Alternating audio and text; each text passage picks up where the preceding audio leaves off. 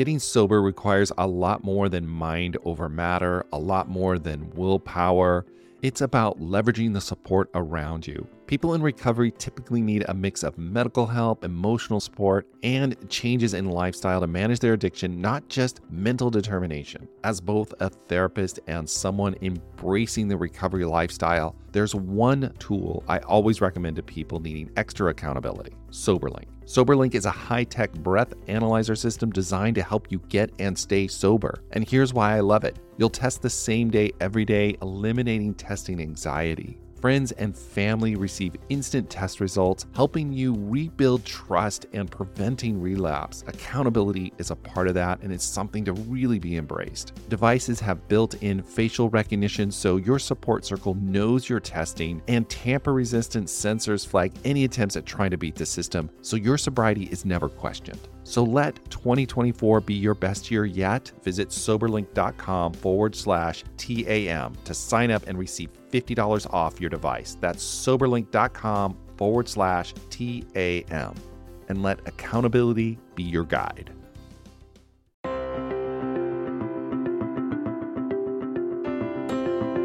Hello, everyone. This is episode 15 of the Addicted Mind podcast. My name's Dwayne Osterland, and I'm your host. Today, we have a great guest. His name is Jason Groce, and he is going to talk about the community support group called LifeRing. Jason's going to share a little bit of his own personal story of addiction and his journey of getting better and getting the help that worked for him. And then he's going to talk a little bit about LifeRing's core philosophy and how their meetings are run and how you can get more support if you're looking for it. If maybe some of the other support groups out there aren't quite the right fit, maybe LifeRing can be that fit for you. So if you're interested in that, please listen, and I really hope you enjoy it. Let's start the episode.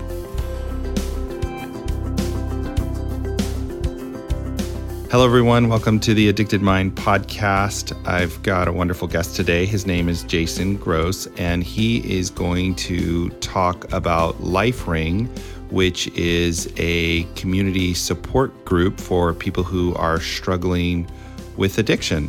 Hey, Jason, you want to introduce yourself? Yeah. Hi. Thanks, Dwayne. Thanks for having me. Yeah, my name is Jason Groce. I said I have been sober for the last 3.5 years. I had, about 10 total years of kind of on again, off again sobriety. About 3.5 years ago, of course, so often the case, it was was really a do or die. I was in the hospital, and I was like, okay, this time I'm gonna. And previously, I had not had much success in sort of reaching out and being part of any group.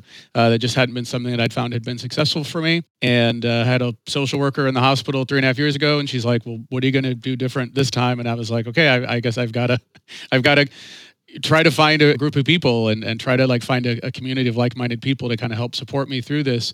It was I actually found I live here in Seattle, and I found a couple of actually ad hoc groups dedicated to sobriety.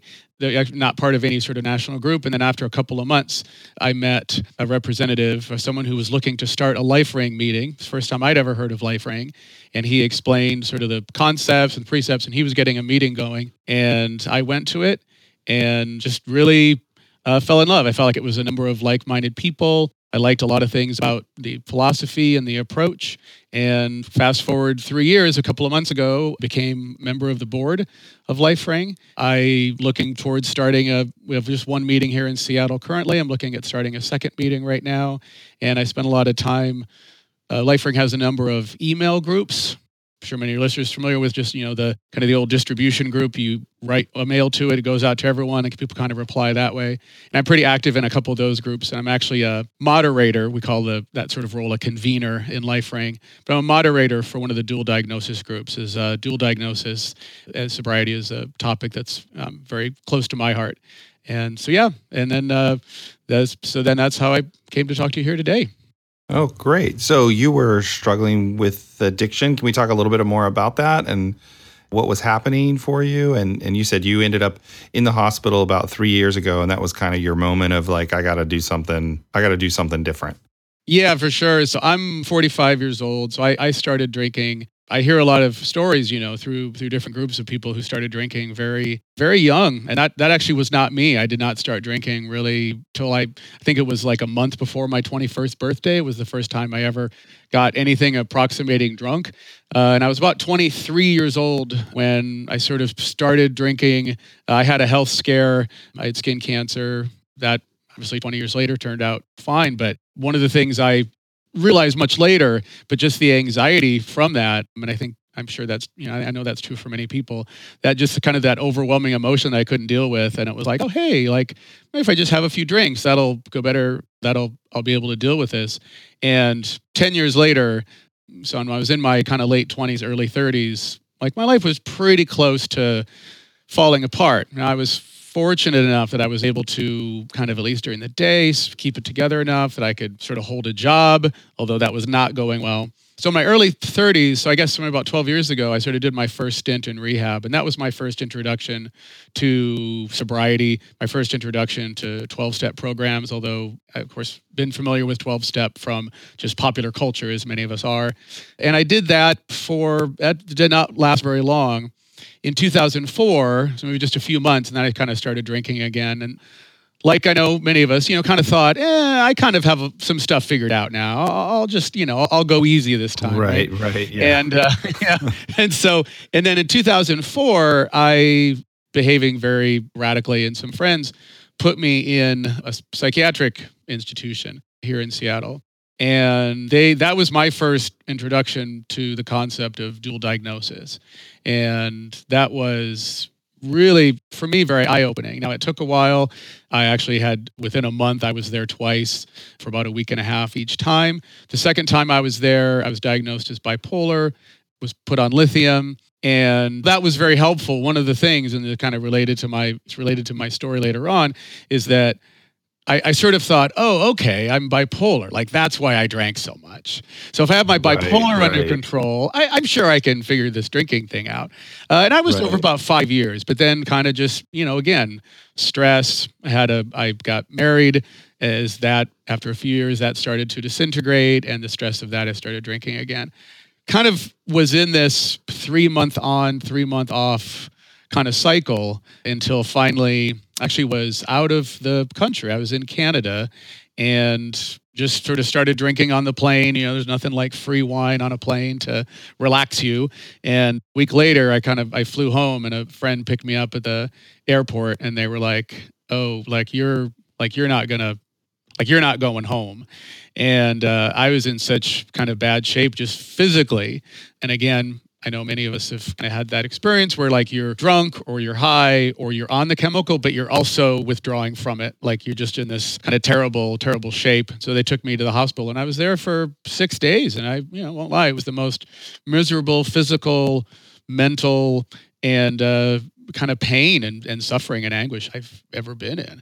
And I just thought, okay, like after all these years, after all these kind of attempts at sobriety, like I know that that's what I need.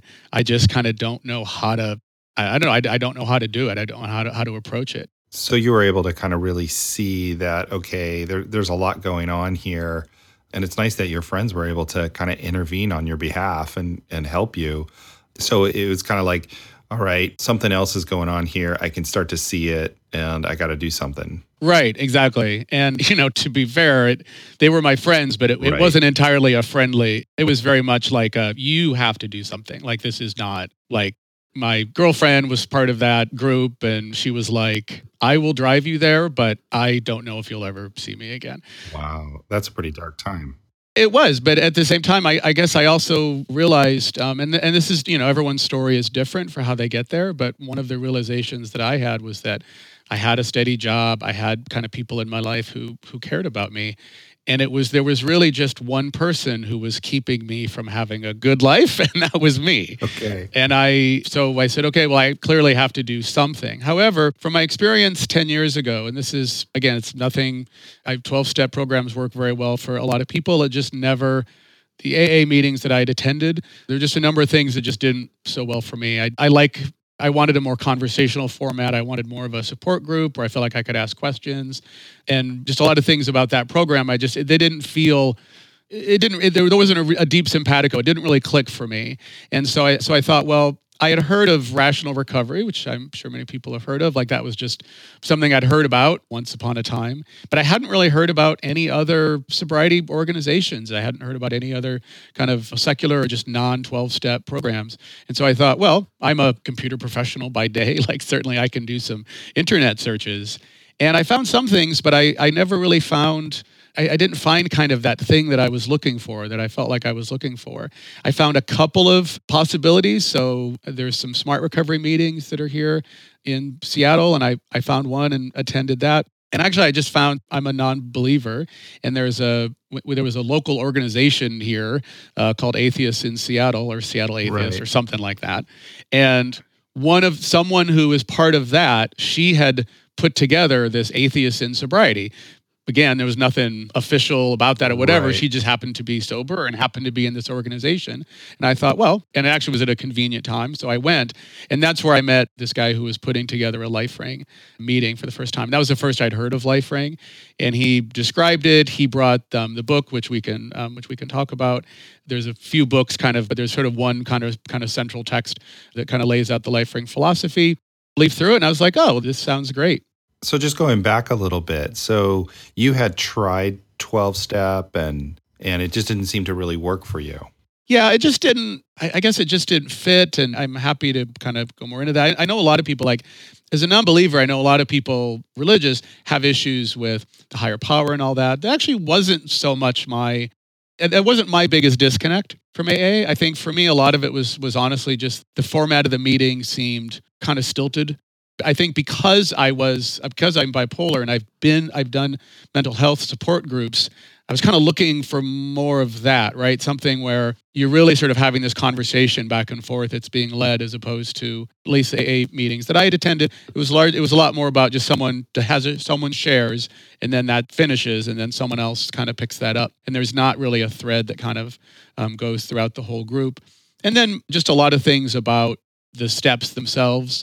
Just personally not a believer in that sort of teleological, like if you start in one place and then you kind of progress through all these and then you're done. And I've talked to many people in AA and I realize that there's never you're never sort of done. It's like you're never cured. You're never. Right. But I think there was just kind of something about those meetings that I had attended. And I have to be honest, like in my early, like when 3.5 years ago, I got out of the hospital and I was like, okay, like I'm going to go to a meeting every day. And if I can't find something else, I am lucky enough to have an Alano center that's right near me. I said, then I would go there. And I did go there. And I met people there. And it was definitely an important part of my sobriety early on. So I'm definitely grateful to AA kind of for that. But I just always knew that I'm like, oh, if there is kind of something that's a little more, I don't know. And also, too, just maybe something a little bit smaller. There are large LifeRing meetings, but ours here in Seattle is not. So it's a little more... you really do over time kind of get to know people, whereas just the AA meetings I'd attended, it was rarely you'd see the same people twice. It was hard to feel like you had this ongoing connection. Right. I work in the addiction field and I'm a mental health professional. And I've worked with people who have gone to 12-step and really felt that it's beneficial. And for listeners out there, 12-step is like Alcoholics Anonymous or Narcotics Anonymous or Sex Addicts Anonymous. Those are all 12-step based groups. So I've had a lot of people go to those meetings and sometimes they resonate and they are really, really helpful. And then for others, it just it's not the right fit. And that's where sometimes they look for alternative community resources. Yeah, exactly. And I think, and that's exactly what I was doing. And I was just really sort of thankful. I mean, it was actually just sort of by happenstance. And it's something that being part of LifeRing now and being a very active member of LifeRing, both at the local and at the national level, one of the things that I want to kind of make sure is that the next person who's like me and goes in and is looking for that person is able to find LifeRing. Because to be honest, I was a bit kind of despondent. I was very, very dedicated to my sobriety at that point. So, I mean, I was happy to find other options and find other avenues. But, I sort of wanted my home base, as many of us do, to kind of have your home group. And that was something that I had yet to find. And it was really just, like I said, sort of by pure luck that I happened to meet the person who was putting this meeting together here in Seattle. So what started to appeal to you about LifeRing as we kind of start to talk about what LifeRing is and how it operates and how maybe it's different from 12-step groups. And can you go into that a little bit? Yeah, absolutely. And I originally, when I learned about LifeRing, a lot of this stuff I actually did not know. The person who introduced me to LifeRing, he kind of walked through some of these concepts that are sort of central to LifeRing.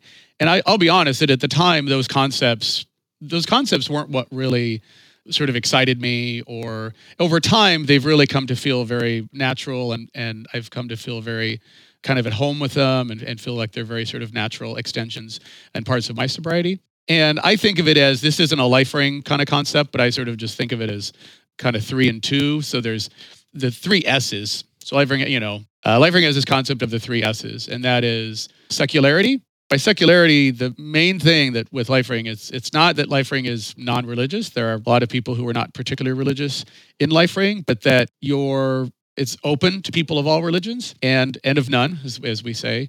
But that your sobriety is not dependent upon, say, something in the spiritual or something in the otherworldly realm. That when we think of just kind of the base, that term secularity, of just that your sobriety is something that you are bringing, it's something that you are doing, and it's something that you are working at and working through. That's one principle, and I've always really liked that. The other one is sobriety, and I think it's really important to call out. I think there's a large misconception that occasionally does come up about LifeRing and some of the other kind of non-12-step groups, which is that they allow moderation. And that may be true for some other groups, but that's not the case for LifeRing. LifeRing is about abstinence from your drug of choice, and which is exactly the same as 12 steps. And there are a lot of people in LifeRing, I should be clear, who do both 12-step programs and LifeRing. So like do both and go back and forth. So yeah, I think some other support groups are more moderation management. So LifeRing really takes a stand about, obviously everybody who comes can be who they want to be, it sounds like, but kind of your philosophy is kind of an abstinence-based approach. Yeah, LifeRing does not. It is. Yeah, obviously, but just like in any group, individuals are gonna do what they want to do. But there's no accommodation for moderation. Our principle in LifeRing is about sobriety and getting someone sober and staying sober. And the third, which for me I think has always been very important, is that it's self-help. That's the third S, self-help. And the concept there is that the group is important, but that ultimately the person is ultimately responsible, kind of for their own choices, and is responsible for themselves and for bringing to the group things that they need. I've been in therapy, and I've been in sort of non-sobriety related support groups and things like that. And I always think about it similar to therapy, that I've done this, where it's like, if there's something that you're not telling your therapist about, or something that you're not bringing, there's no way that you're ever going to be able to work through that with the therapist, right? Like you have to be able to do that work, and you have to. And I think some of these things like the secularity and self-help, it's getting a little bit to some of that difference between 12-step programs. And even though 12-step program, there is a lot of focus on the group and the power of the group to help you get sober. And I think LifeRing just philosophically believes that the group is very important. And I can say that, like, through the email groups and our local group, there's constantly people sort of saying, oh, I'm so glad that you guys are here. I'm so glad that I can talk about these things. It is ultimately that individual who's going to help themselves with the assistance of the group. The group a group can't do anything for you unless you kind of do that work yourself. So it really puts the power back into your hands and says, look, you're responsible for taking the steps to get yourself better, and you've got to put forth that effort. Right, exactly. And I think, as maybe some, if not all of your listeners know, that is, it's one of this concept of powerlessness is this sort of core principle in 12-step programs. And people interpret that in different ways. And like I said, there's people in LifeRing who not just go to AA meetings, but are very actively involved in their AA groups and go through the steps. And any of these things, like we all do what we need to do for our own sobriety and for our own lives. But for a lot of people who I think one of the things that turns them off of a lot of 12-step groups is there is that right at the beginning, I think it's in the first step, it's been a long time since I've looked at them, the idea of powerlessness, admitting that you don't have any power over this. Right. And a lot of non-12-step programs, LifeRing among them, sort of seeks to do, and actually it's a great segue, have a sort of a different idea that you in fact do have the power, but this addict within you. So LifeRing at no point ever talks about this as Dr. Jekyll and Mr. Hyde, although in addiction, I know the Jekyll and Hyde sort of analogy comes up quite frequently. But in the idea, is like there's the good, rational, normal person, and then there's this other person that comes out either as part of using the drug or in wanting to use the drug that is completely sort of diametrically opposed to the values of that other self. In LifeRing, there's this concept of the addicted self and the sober self. Right. And usually that's just like A versus S, or, S and A. And you can think of this in any number of ways, devil and angel on the shoulder, like whatever metaphor you want to use. But the idea is that these selves, the addict, and I think that even in the worst of our addiction, we all have this sober self who is kind of waiting to get out, or does kind of pop its head up now and again. And I think that I very much agree with, just personally. That really resonated for me, because I think any of us who have gone through these issues, there's always this moment, whether it's the hangover the next morning, where we just think, oh God, I can't do this. Like, what am I doing with my life? Or we do things that we genuinely regret. And then I think this idea of so the sober self, the idea that kind of LifeRing has is that the sober self gets weak, and over time, your addict is just stronger and stronger and stronger. The goal in sobriety is not to pretend that your addict self has gone away, but that you were strengthening your sober self, and then that this addict self is kind of getting smaller or weaker, whatever, I think, however people want to sort of visualize this. And I think what's important about that is it does get to this idea that addict self never goes away, that's always within all of us who have ever had an addict self to begin with. This is where we think about things like cravings or temptations, or like work with a lot of people who are sort of new to sobriety. And this is something where it's like, they're like, how will I ever go to the grocery store? Right. Because the grocery store is where I used to buy. And I mean, oftentimes our collective advice, or the advice of the other people in the group is, well, go somewhere else. Or if you can, order groceries in. I mean, we're here in Seattle, so that's a common thing that people do, because we have services that do that. But eventually your sober self will be strong enough to do that. So at my local grocery store, I spent maybe a year or two, where I didn't go down the aisle. Like, I went into the grocery store, but I didn't go down the aisle where, like, I never bought beans. Right. Because the beans are on one side and the beer's on the other, right? And now I do, because I'm not interested in the beer. But one of the things that this, I think, concept helps with is we all have times where that addict self it's on the lookout, right? Or it's sort of growing, or there's other things happening in our lives that are kind of putting things out of balance. Part of that is having that introspection, being able to talk with other people, understand where you are in your own life, so that you know, like, where you're vulnerable. Right. That makes a lot of sense. So I'd also like to talk with you a little bit about the secularity of it, because I think one of the things that I see a lot with clients is that the God part, or the higher power part of 12-step, they may be atheists or non-believers or agnostics, and that really at times can just not feel right for them, and kind of be a hang-up about getting any kind of support. Yeah, absolutely. So I always make sure to tell people, like, as a non-believer myself, I just always, like, when I talk to people, I say that to me wasn't my biggest concern. But I will say I've talked to many people who are in LifeRing, people who show up at our local Seattle LifeRing meeting. That very much is one of the things that has driven them to look for another solution. And I know that oftentimes in AA, they talk about, well, that higher power can be anything. It doesn't have to be God. It doesn't have to be. But I think that it sort of relates to what I was kind of just talking about, where I think there's a lot of people who sort of say, no, this is something like, I'm the one that has to do this at the end of the day. And they want a framework for thinking about how they are going to be able to sort of help themselves. But yeah, the secularity is an important consideration. So there's a preamble that we do at the beginning of every LifeRing meeting. It's not for those listeners who know 12-step programs, or at least, I guess I'm familiar with Narcotics Anonymous and AA, just in terms of things that I've attended.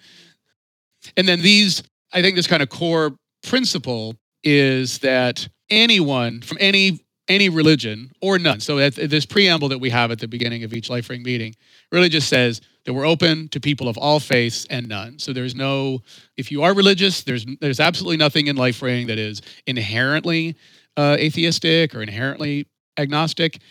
But at the same time, there's nothing in the LifeRing philosophy in terms of how we go about achieving sobriety and committing ourselves to sobriety that demands or even suggests that that's something that you need to find, that you need to find some, because I think for a lot of people that the concept of a higher power, even if they're not religious, it still sort of connotes some spirituality of some kind, right? Something. Right, right. LifeRing, you can be as raw a materialist as you like and think, there's nothing outside of our existence. It's still because we really center that work with the individual and that individual's kind of work within the group. Okay. What about if someone was to come to a meeting, what would kind of the structure of the meeting be? The basic structure that we have for meetings is, and this has been sort of kind of passed down, and there's even, when we talk about resources, I assume later on, there's a book, there's kind of it's not a textbook, but I think of it as sort of we have workbooks, and one of the texts is Empowering Your Sober Self, which, having talked about the sober self, now can kind of understand where that title comes from.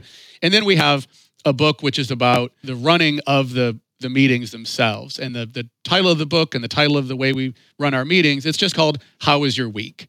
So the goal here is to think of the meeting more like I work in an office and I have weekly meetings for things. And it's more like, okay, here we are to check in on status of what's happened in the last week.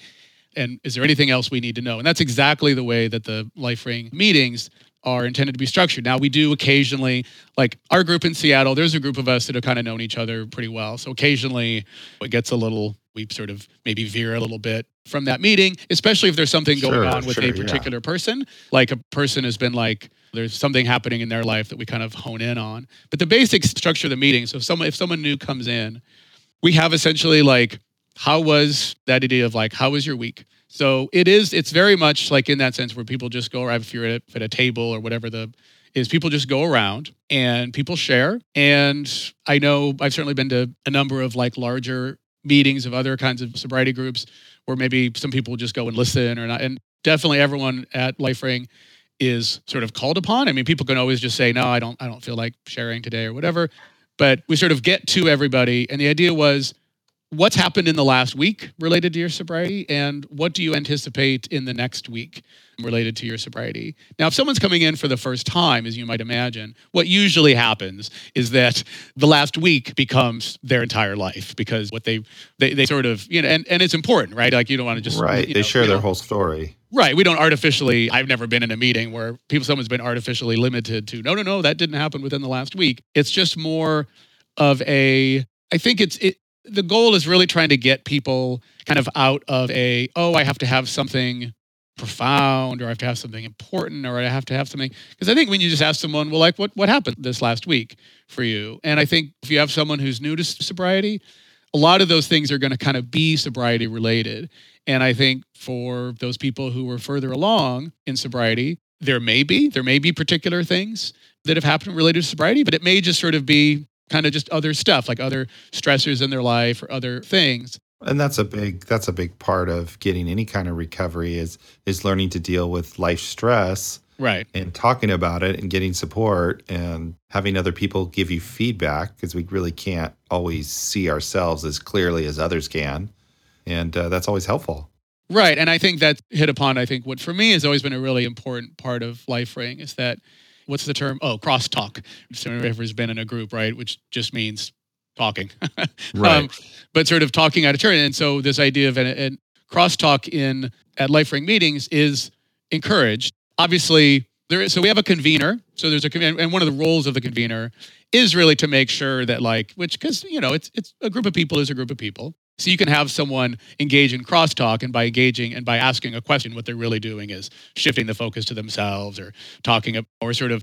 And so the role of the convener is kind of make sure that all that kind of goes well. But I will say, in my experience with our face-to-face meetings, people are very sort of courteous, but there's a lot of things that come from having that feedback. And again, my experience, I can't speak very broadly for like the AA groups that I've attended.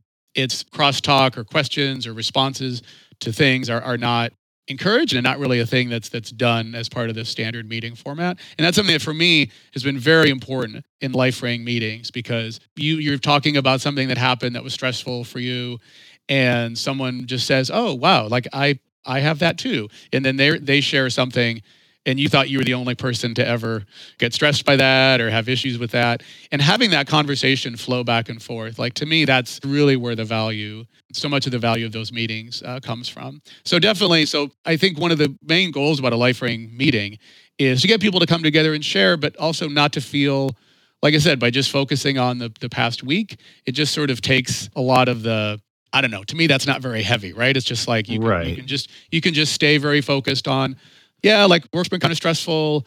And then people will say like, oh, how are you? Because as we all know, those life stressors, as you say, those are the things that kind of can lead us down a negative road. So we'll say, oh, how are you dealing with that?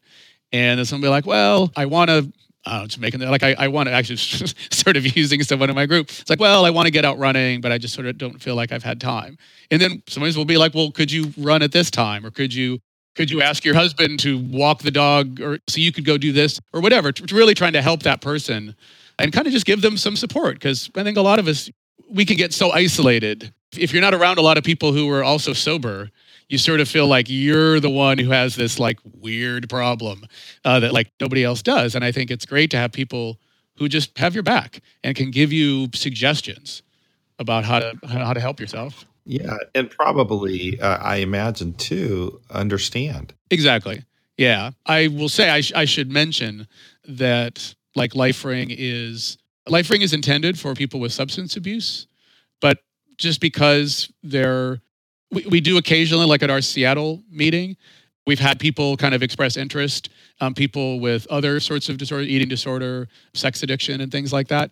And one of the things that I have really found, like when have had those people and talked to them, is, I don't know, to me, other people's opinions may be different, but I've just always really been surprised at how much similarity and how much that it doesn't, some of the behaviors and some of the thinking, it doesn't matter what the thing is, what the object of that addiction or of that obsessive thinking is.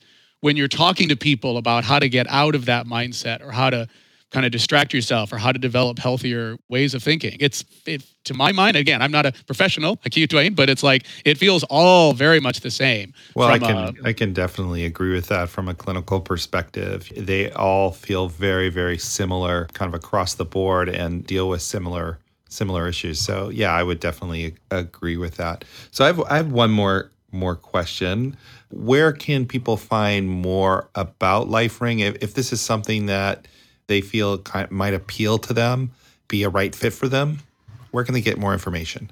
Yeah, so which I and we as LifeRing would absolutely love. So LifeRing, all the information about LifeRing is at lifering.org. So it's LifeRing, LifeRing.org. And that site is going to contain, there's information in there. Like I said, a lot of people, LifeRing has a number of meetings around the country and actually around the world.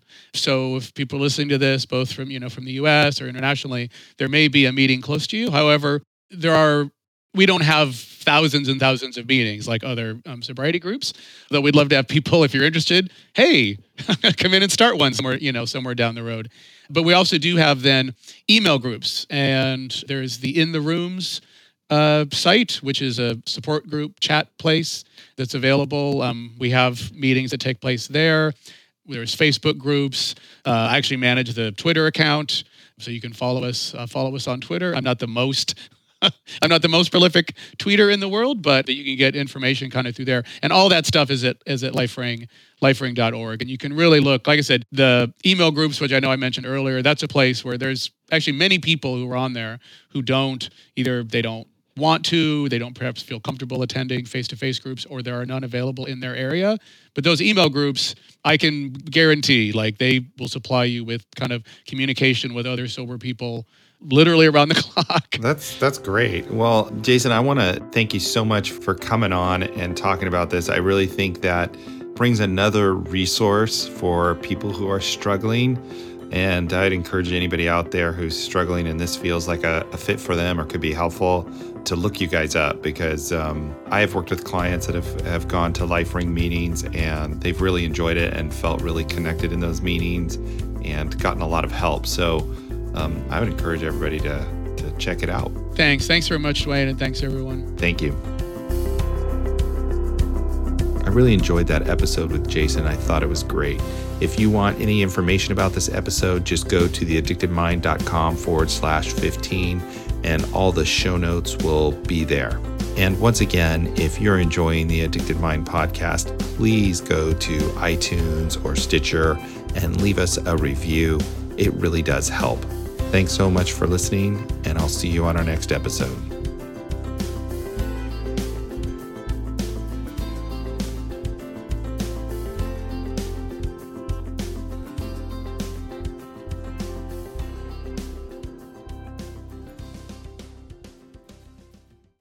Oh, hey, it's Erin.